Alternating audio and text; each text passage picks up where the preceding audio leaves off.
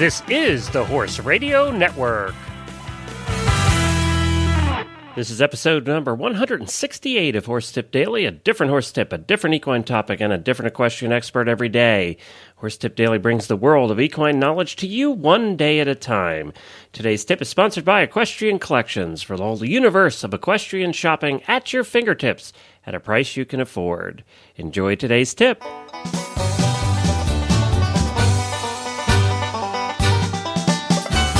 Glenn Geek back with you from Lexington, Kentucky, horse capital of the world, and you're listening to Horse Tip Daily. Well, today we have back with us from the Dressage Radio Show, Heather Blitz. Heather's always popular on Horse Tip Daily and provides some fantastic tips to dressage riders and everybody else, really, because dressage is the basis of most riding. Even the Western riders take dressage lessons. So we are bringing you this tip from episode number 43 of the Dressage Radio Show that Heather does with Chris Stafford. And if you'd like to listen to the whole show, go to dressageradio.com. And speaking of dressage and all the other disciplines, you can find anything that you need for your horse riding pleasure over at equestriancollections.com. And with spring here, it's time to take a look at your grooming tools. And Equestrian Collections has a complete selection of grooming tools, whether that's clippers or shedders or brushes, whatever you need, you can find at equestriancollections.com for getting your horse cleaned up after the long winter.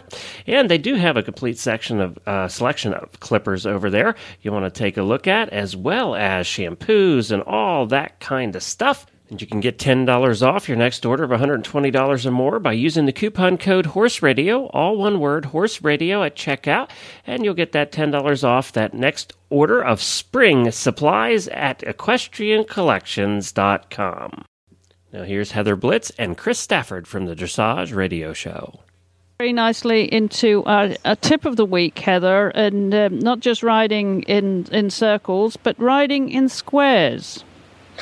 Yeah, well, I think we can all get a little maybe too used to riding in curved lines and circles, and we do focus a lot, of course, on bending and lateral suppleness. But I think there's a huge difference when you practice or you make a change from riding on let's say, a 20-meter circle to riding on a 20-meter square.